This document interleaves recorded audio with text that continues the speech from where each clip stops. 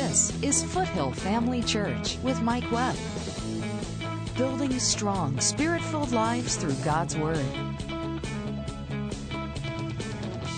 We want to conclude the series that we've been teaching for the last number of weeks on overcoming offenses. And I want to start in James chapter 3 and kind of wrap some things up this morning. James chapter 3, beginning in verse 1, we'll read the first couple of verses. James, writing by the Holy Ghost, says to the church, he says, "My brethren, be not many masters, knowing that we shall receive the greater condemnation. For in many things," verse 2, "in many things we offend all. If any man offend not in word, the same is a perfect man, and able also to bridle the whole body." The most translations will translate this word masters as teachers. And different translations, different ways that this is presented will say something like, don't seek to be teachers, or don't aspire, don't try to be teachers of other people. It can't be talking about the ministry gift of the teacher. Because that's not something that comes or happens because somebody seeks it. It's something that God calls you to. So the masters, or as it's translated in other, many translations as teachers, it's gotta be something more than that. It's gotta be something different than the office of the teacher. Well, what's he saying? Well, one translation says it this way, and I really like how this one is presented. It says, don't seek opportunities to tell other people what to do. Now, folks, I don't have to say another word for the rest of the morning. Just let God deal with you on that. And that's the context that he's speaking of here. And that's the best translation that I can find. It's certainly true to the meaning, because James is saying, don't try to be someone that tells other people what to do. Why? Because everybody misses it. Verse 2, he says everybody misses it. I never have understood why people, you would not believe the number of people that come to me or call me or whatever, get in touch with me and say, "Pastor Mike, I need to know what I ought to do. So and so told me that I should do this. What do you think?" Well, what does it matter what I think? I don't have to live your life. And if I'm your pastor and I don't know what you're supposed to do, how's somebody else that's just giving out advice going to know? It amazes me. It just absolutely amazes me how quickly people are, or how quick people are to jump out there and tell other people, "Well, I think you ought to do this." Well, what if you're wrong? What if they listen to you and you're wrong? One of the greatest difficulties that I ever saw anybody have to try to overcome in their life was something just exactly like this.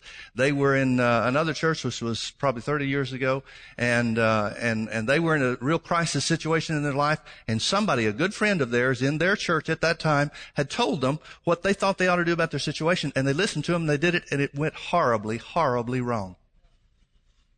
They were offended at God. They were offended at the church. They were offended at the pastor for God not speaking to him to straighten the thing out before it ever happened. It was a mess. I mean, it was an absolute mess. And when they finally came to our church, they had a chip on their shoulder that was as big as a 10-story building. Proverbs 18 says that a brother offended is harder to be won than a city with strong and big walls.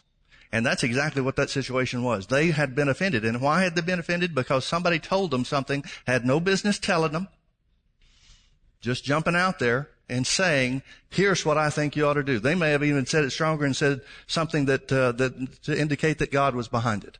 But let's look at these verses again now in the context that James is trying to speak. He says, "My brethren, be not many masters, knowing that we shall receive the greater condemnation." Do you know you have to answer for the times that you tell other people what you think they ought to do? James is a pastor, and he's saying, I've got a responsibility here. If I tell somebody what to do, or the position that I have as a pastor, sometimes God will give me direction for other people and things like that, but I've got an answer for that. You don't want that. If God hadn't called you to do that, you don't want that.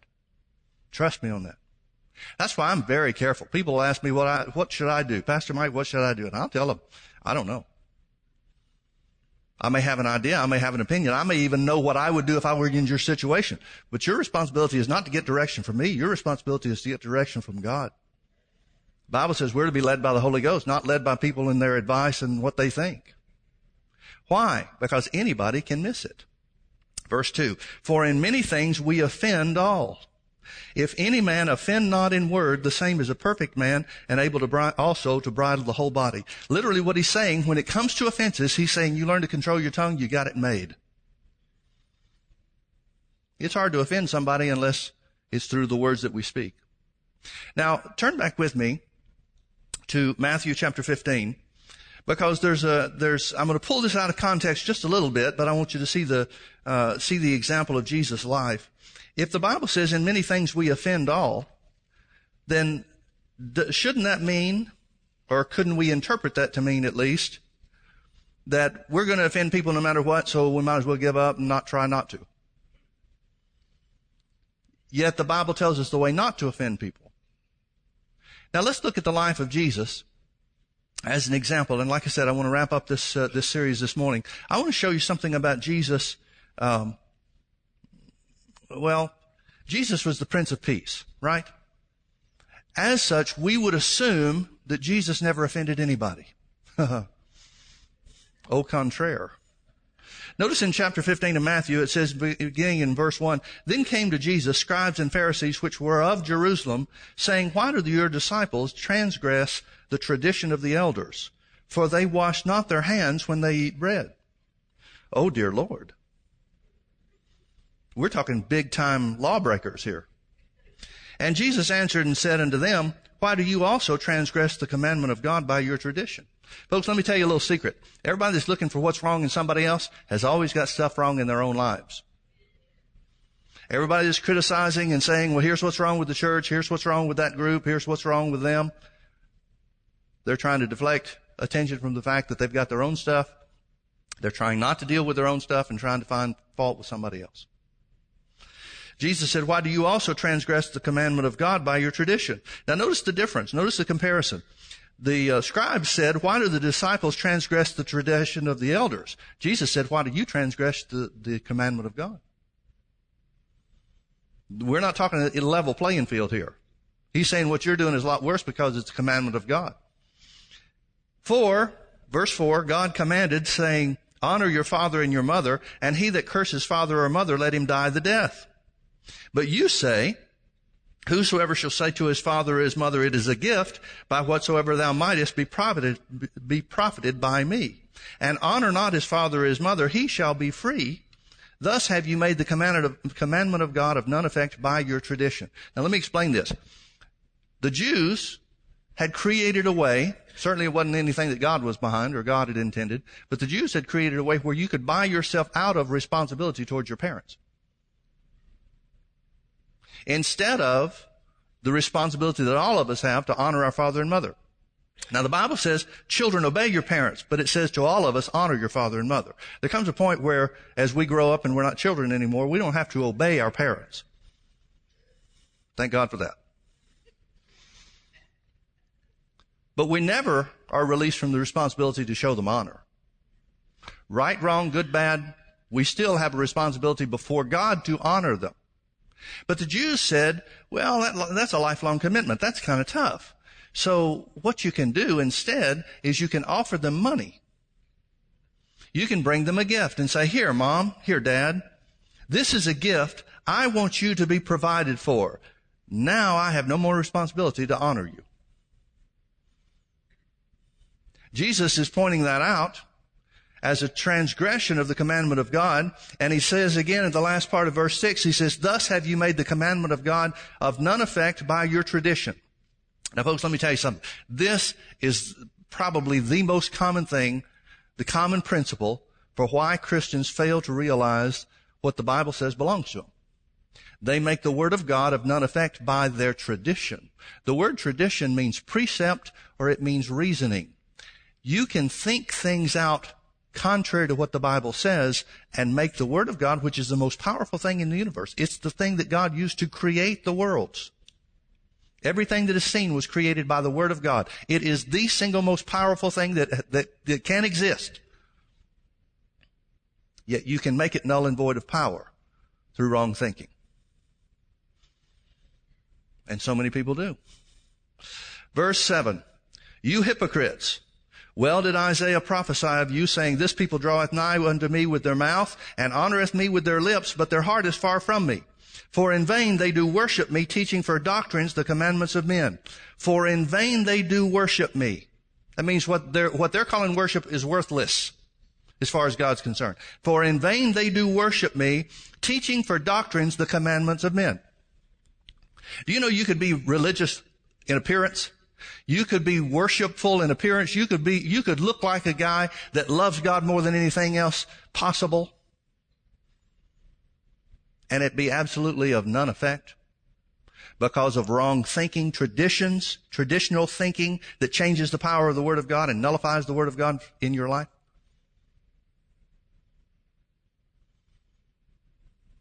It's not all just about how it looks, is it? Yet, man looks on the outward appearance. We judge things by what things look like. It's a natural tendency. You got to develop yourself in the wisdom of God not to, but that's man's first inclination. We see people that are acting worshipful. We see people that are acting like they love God. That's why Jesus said your life should bear fruit. Jesus said you should be known by your fruit, not by your appearance, but by your fruit.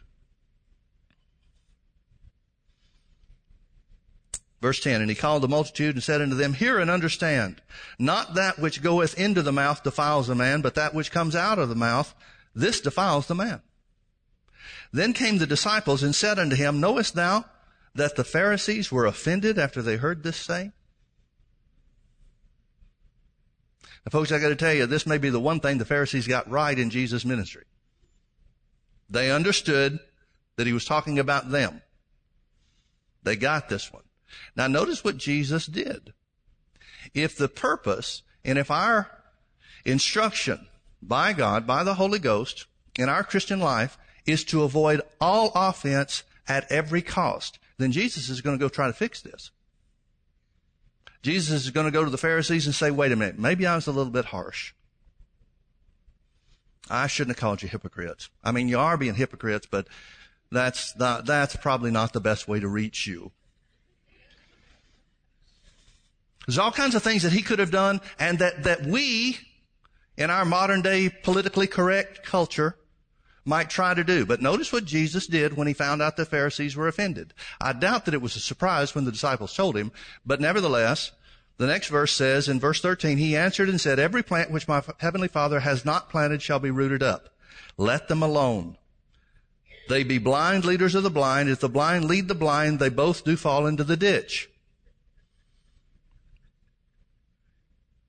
Jesus wasn't concerned about these guys being offended. He goes on, Jesus said, or the disciples asked him to declare unto this parable. Tell us what this parable means, in other words. And Jesus said, Are you also yet without understanding? Do not ye yet understand that whatsoever enters into the mouth goes out into the belly and is cast out into the drought? But those things which proceed from the mouth, out of the mouth, come forth from the heart, and they defile the man. For out of the heart proceeds evil thoughts, murders, adulteries, fornications, thefts, false witnesses, blasphemies. These are the things which defile a man, but to eat with unwashed hands defiles not the man. Verse 19 goes back to verse 8, and that has to do with attitudes. It has to do with thinking. It has to do with right thinking versus wrong thinking. And Jesus is saying that the way that those thoughts are expressed is through words. That brings us back to James chapter 3 and verse 2. If any man's able to control his tongue, he's a perfect man. You want to keep from offending people? Control your tongue. But here Jesus has offended the Pharisees and doesn't seem to care. So folks, I've got a commandment of the Lord from you. Offend everybody you want to and don't worry about it. We wish that's what it meant, don't we? But you need to realize something. When it came to Jesus' life and the example that he sets for us, he offends a lot of people. The church has this idea that Jesus kind of tiptoed through the tulips, making sure not to step on anybody's toes. Not so. Jesus stepped on everybody's toes. Mark chapter 3 and John chapter 7 tells us about how he offended his family. His family wound up saying, this guy's crazy. He's gone too far now. They were offended at him. And Jesus says, who is my mother? Who is my father? Who are my brethren? Those that keep the word of God that I preach. They were offended at him. Jesus didn't try to fix that. Jesus' disciples, John chapter 6 tells us that Jesus' disciples were offended when he said, except you eat my flesh and drink my blood, you have no part in me. Boy, everybody got upset about that. John chapter 6, about verse 63, 64, somewhere around there, says that from that time forward, his disciples, many of his disciples turned back and walked no more with him. Did Jesus go back and try to get them? Nope. As everybody was leaving, he'd say, wait, we can clear this up. Folks, I want you to understand something. When it came to principle, when it came to the truth of God's Word, Jesus was unmovable, and he didn't care what anybody thought about it. Join Mike Webb and Foothill Family Church every Sunday night at 6 p.m. for our weekly Healing School. Healing School is for those who are in need of being healed from sickness in their body, as well as those who want to strengthen their faith in the area of healing. The Bible says Jesus took your infirmities and bore your sicknesses on the cross. He was wounded, Isaiah 53:5 says he was wounded for your transgressions, that's sins. He was bruised for your iniquities, that's sins. The chastisement of your peace was upon him, that's provision. That's the penalty or the overcoming of the curse of poverty. And by his stripes, you were healed. That's the overcoming of sickness. The Bible says in the same verse that Jesus paid the price for your sins, he paid the price for your sickness. Now, if somebody was coming to get saved, we wouldn't expect them to pray all night to see if God would do it, would we? Why is it different with healing? Jesus paid the same price at the same time. Foothill Family Church is in Orange County at the corner of Bake Parkway and Lake Forest Drive, just minutes off the 5 freeway. To learn more about how you and your family can connect with Foothill Family Church, simply log on to mikewebb.tv. Foothill Family Church, building strong, spirit-filled lives through God's Word. Turn over with me to Matthew chapter 7. Matthew chapter 7. Jesus is just living by the same example that he's preached to his disciples. Matthew chapter 7,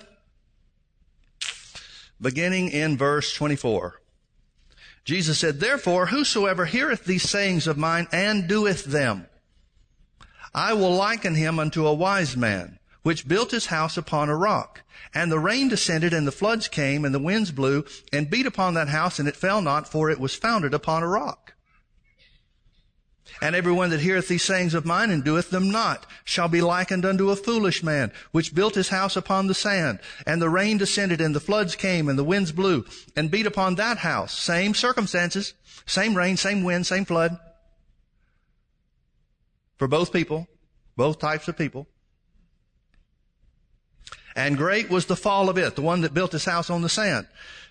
And great was the fall of it. Verse 28, and it came to pass when Jesus had ended these sayings, the people were astonished at his doctrine. They were astonished at his doctrine, his teaching. They weren't astonished at him. Very seldom does the Bible tell us that people were amazed at Jesus.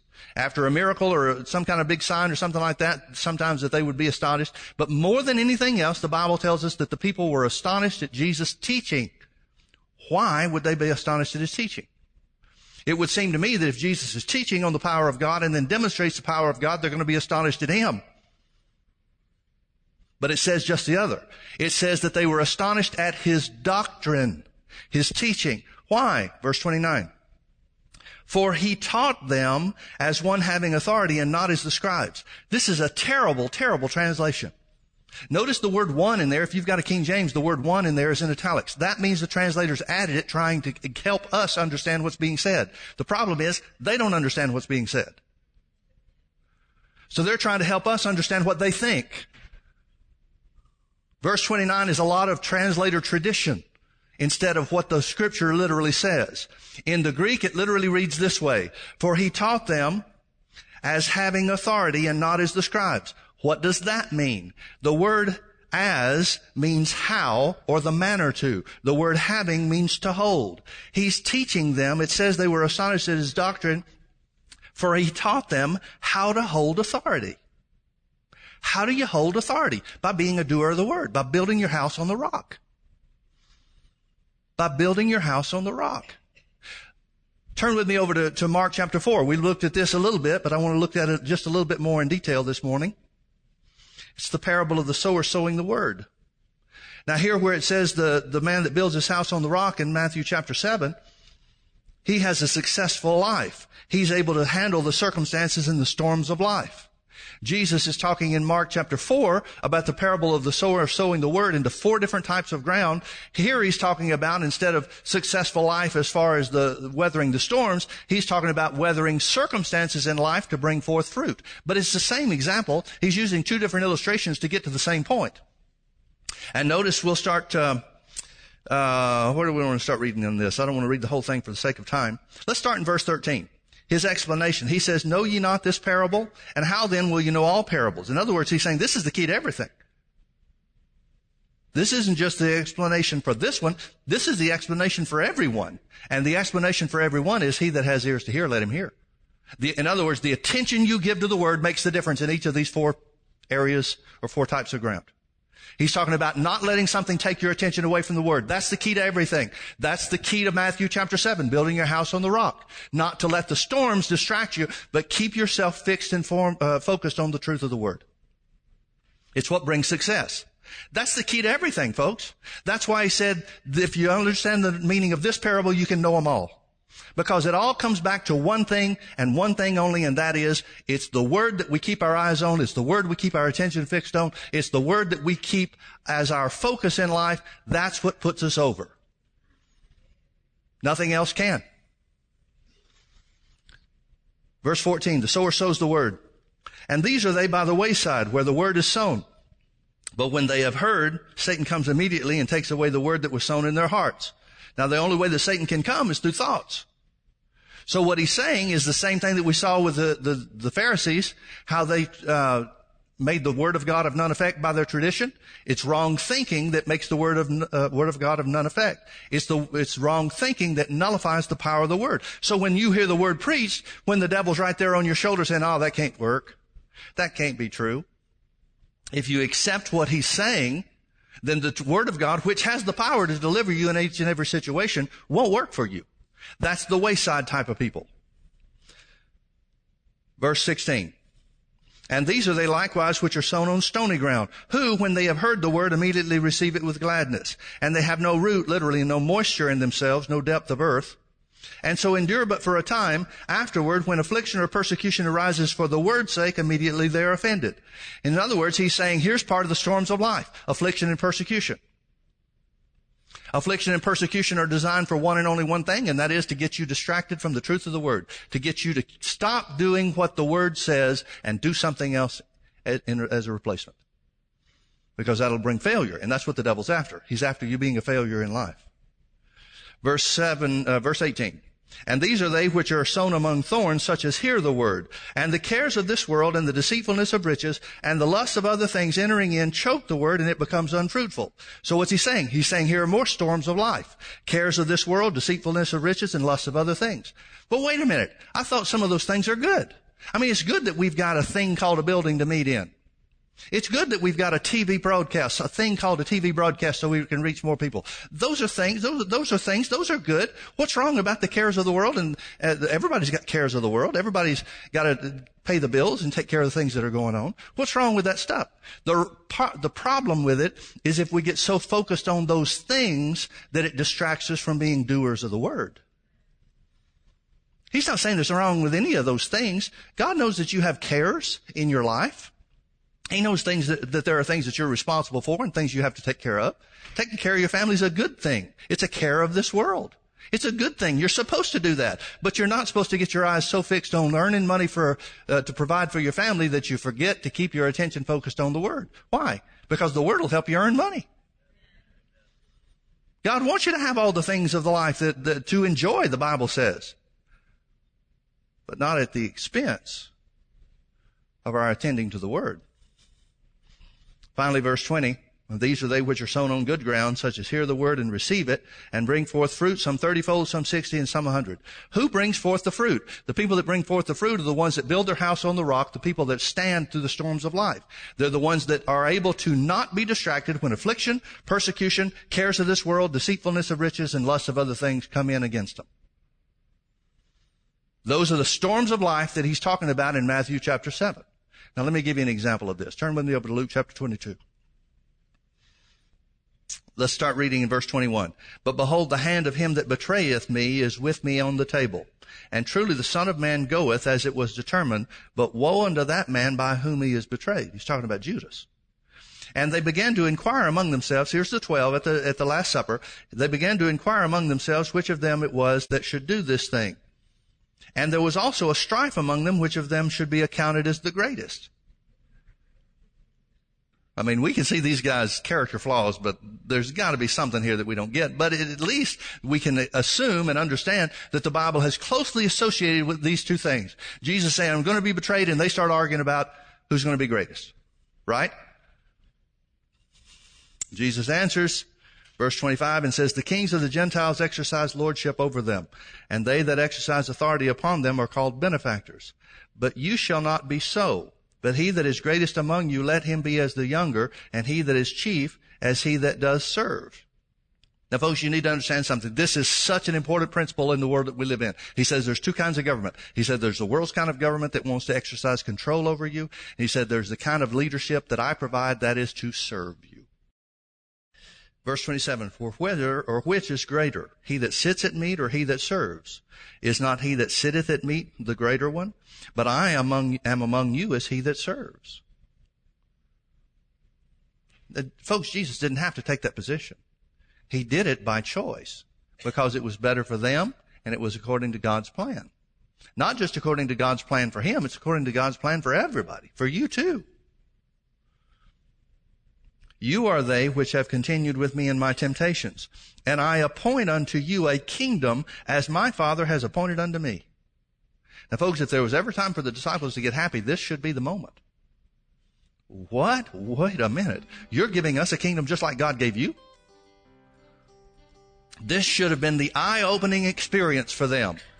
That, wow, Jesus is giving us something just like God gave him. Think about the supernatural nature and the supernatural aspect of that.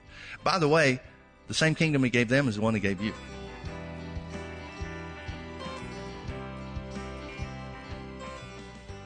Forgiveness is the real test of the love of God, because people are going to offend us and we're going to get our feelings hurt. But forgiveness is about making a decision to let the love of God dominate us instead of walking according to how we feel. Thanks for being with us today. Come visit us at Foothill Family Church.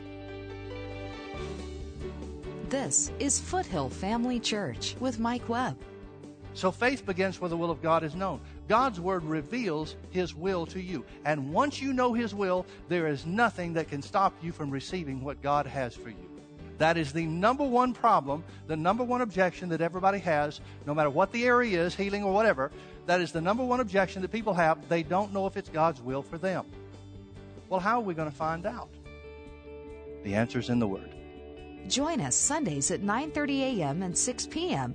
or Wednesdays at 7 p.m. Visit us online at mikewebb.tv.